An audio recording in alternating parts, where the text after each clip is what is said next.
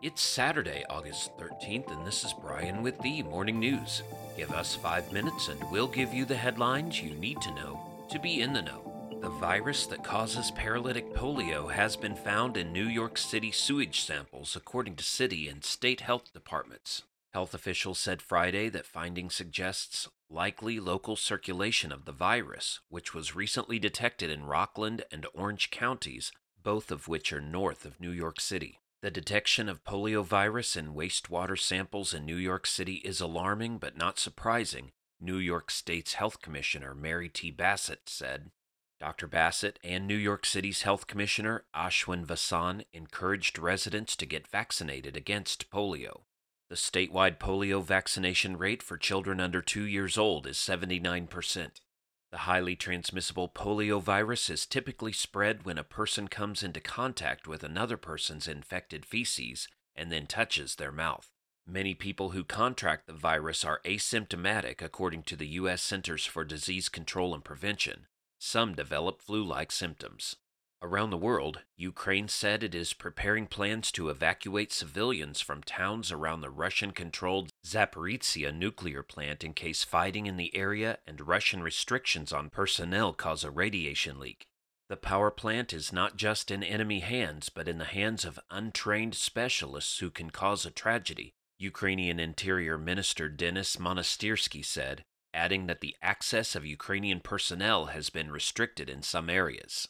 The level of danger is the highest. It's hard to even imagine the scale of the tragedy if Russian activities continue there, he said.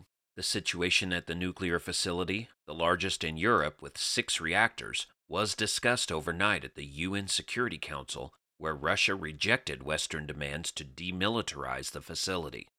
Back in the U.S., the House passed a climate and healthcare bill Friday that will soon head to President Biden's desk, the culmination of a year-long push Democrats hope will motivate their voters in the midterm elections.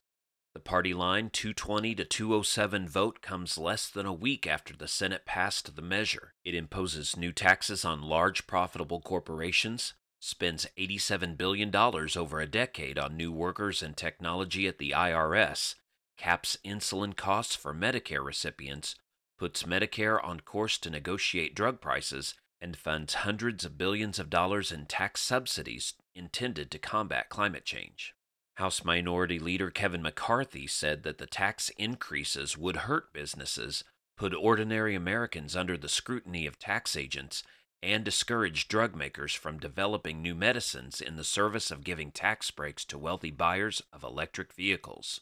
In other news, Salman Rushdie, whose novel The Satanic Verses drew death threats from Iran's leaders in the 1980s, was stabbed in the neck and abdomen Friday by a man who rushed the stage as the author was about to give a lecture in western New York. A bloodied Rushdie, who is 75 years old, was flown to a hospital and underwent surgery. His agent, Andrew Wiley, said the writer was on a ventilator Friday evening with a damaged liver, severed nerves in his arm, and an eye he was likely to lose. The motive for the attack was unclear, State Police Major Eugene Stranazuski said. Rushdie's 1988 novel was viewed as blasphemous by many Muslims, who saw a character as an insult to the Prophet Muhammad, among other objections. The book was banned in Iran, where the late leader Grand Ayatollah Ruhollah Khomeini issued a 1989 edict calling for Rushdie's death. And Arizona began moving in shipping containers to close a 1,000-foot gap in the border wall near the southern Arizona farming community of Yuma on Friday, with officials saying they were acting to stop migrants after repeated unfulfilled promises by the Biden administration to block off the area. The move by Arizona comes without explicit permission on federal land, with state contractors starting to move in 60-foot-long shipping containers and stacking 2 of the 9-foot-tall containers on top of each other early Friday. They plan to complete the job within days, and the containers will be topped off with 4 feet of razor wire, said Katie Ratliff, Deputy Chief of Staff to Governor Doug Ducey. Now you know, and you're ready to go with the Morning News. These headlines were brought to you today by Podmeo. Start your podcast easily at podmeo.com, the world's #1 podcast hosting. Subscribe to this daily morning brief on Spotify, Apple Podcast, and themorningnews.com. Thank you for listening.